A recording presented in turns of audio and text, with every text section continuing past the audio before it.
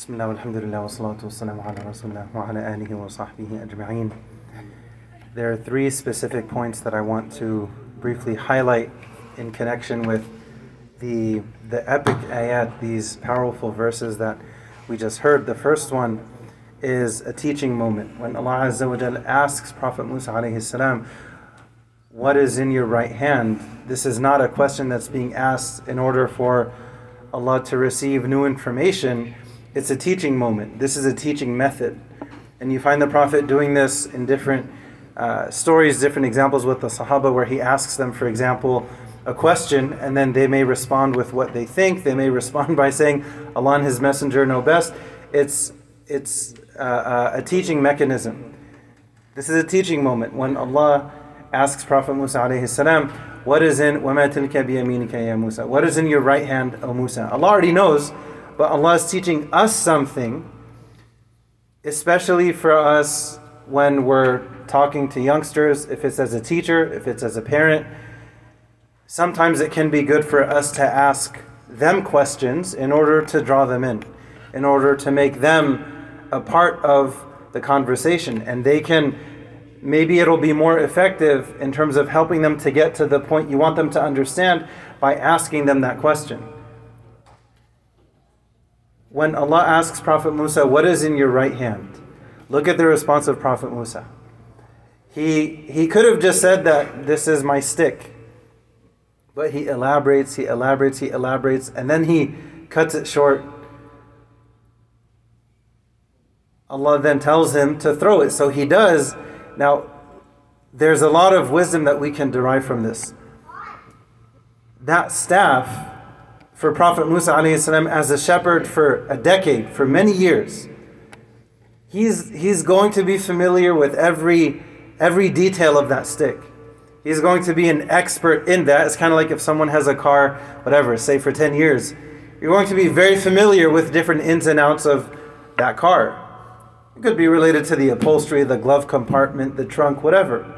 You become more familiar with anything when you spend more time with it. So he already knew everything there was to know from the human perspective regarding this stick. Allah asks him this question, and then you find him excited to respond.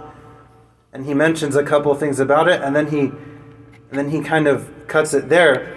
Allah tells him to throw it. So when he throws it, and then all of a sudden it turns into this moving serpent, this moving snake, you can imagine how, for that to happen, period, in and of itself, is extremely shocking. When it's your staff that you know everything about for 10 years, all of a sudden it becomes this giant living thing. And also keep in mind who Prophet Musa is. Prophet Musa, he's very tall. He's very strong. He has a very strong personality. There was a very human reaction. Allah's teaching him so many things contained within these ayat, one step at a time. So he becomes afraid, so he flees, and then Allah calls him back and says, go pick it up and it'll return to what it was initially. That's exactly what happened. And then Allah is showing him who He is, who Allah is. So first, Allah shows him this incredible thing. First, the fact that this inanimate object, this staff, turns into a moving snake, a living snake. And then it also goes back into this inanimate object, both happening within moments of each other, is beyond mind-blowing.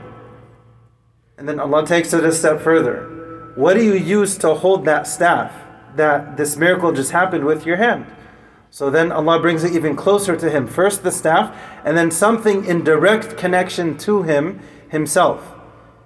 So Allah tells him, put your hand under your arm and then take it out. And Prophet Musa had dark skin alayhi salam. So he brings it out and it's white and Allah changed it from what it was to something different. And then Allah changed it back again. So first Allah showed him a miracle that was extremely close to him. And then Allah showed him another miracle that was even closer to him. It was part of himself, part of his own body. Then Allah tells him, اذهب إلى فرعون إنه طغى. Allah could have told him that from the beginning. Go to Fir'aun. He's been doing way too much for way too long. He has transgressed all bounds, if you want to translate it in Shakespeare. اذهب إلى فرعون إنه طغى. First, Allah showed Prophet Musa alayhi salam who he is. To show this is the one who's commanding you to go to Fir'aun. Bear in mind, Musa alayhi salam was raised in the palace of Fir'aun. So he must have grown up seeing a whole lot of issues and taking mental notes that if I ever end up in a position like that, I know what not to do, for example. Eventually, Allah shows him one miracle after another, and then Allah commands him, go to Fir'aun. He's completely corrupt. اذهب إلى فرعون إنه طغى. Look at Prophet Musa's response and we'll conclude with this.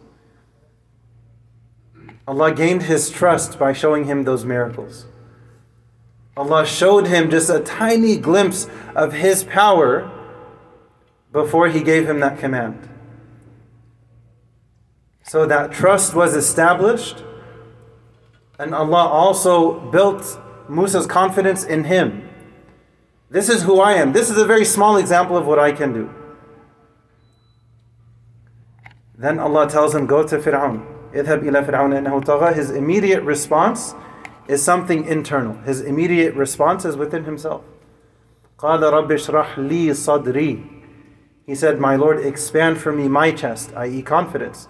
ويسر لي أمري. And make this affair, make this situation, what you commanded me to do, make it easy for me. And remove the knot from my tongue. He had a speech impediment, alayhi salam. يفقه قولي. And make him understand what I'm trying to convey. And there's more that's mentioned after this. The last thing that I want to conclude with. So he asks Allah for 1, 2, 3, 4, 5, 6. He's asking and asking. So we should ask as well. We should ask and ask and ask and ask.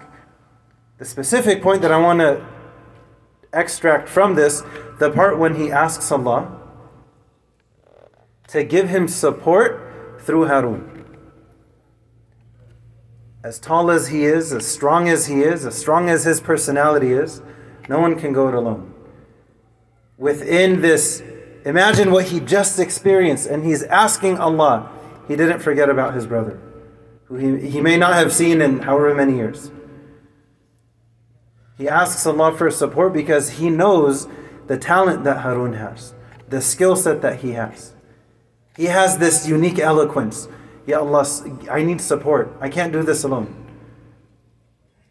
I need support. I need him to help me as well. He asked Allah for, these are pretty epic things that he is asking Allah for. And then Allah's response, قَالَ قَدْ أُوتِيتَ سُؤْلَكَ يَا مُوسَى. Allah gave it to him. Because for Allah it's that easy. Allah says, كُن فَيَكُن. The response that Musa had alayhi salam was one of introspection and one of responsibility. Ya Allah, give me confidence, help me in this way, in this way, in this way, in this way, in this way. Allah says, okay. And we know how the story ended up unfolding. When we go through these different ayat, when we go through these different stories in the Quran, especially that of Musa, we're supposed to reflect, okay, what kind of fruit can I take from this tree that I can benefit from now, that I can reflect on in my life? How can I benefit from this? Through doing that, Allah will give us more and more and more fruit over time.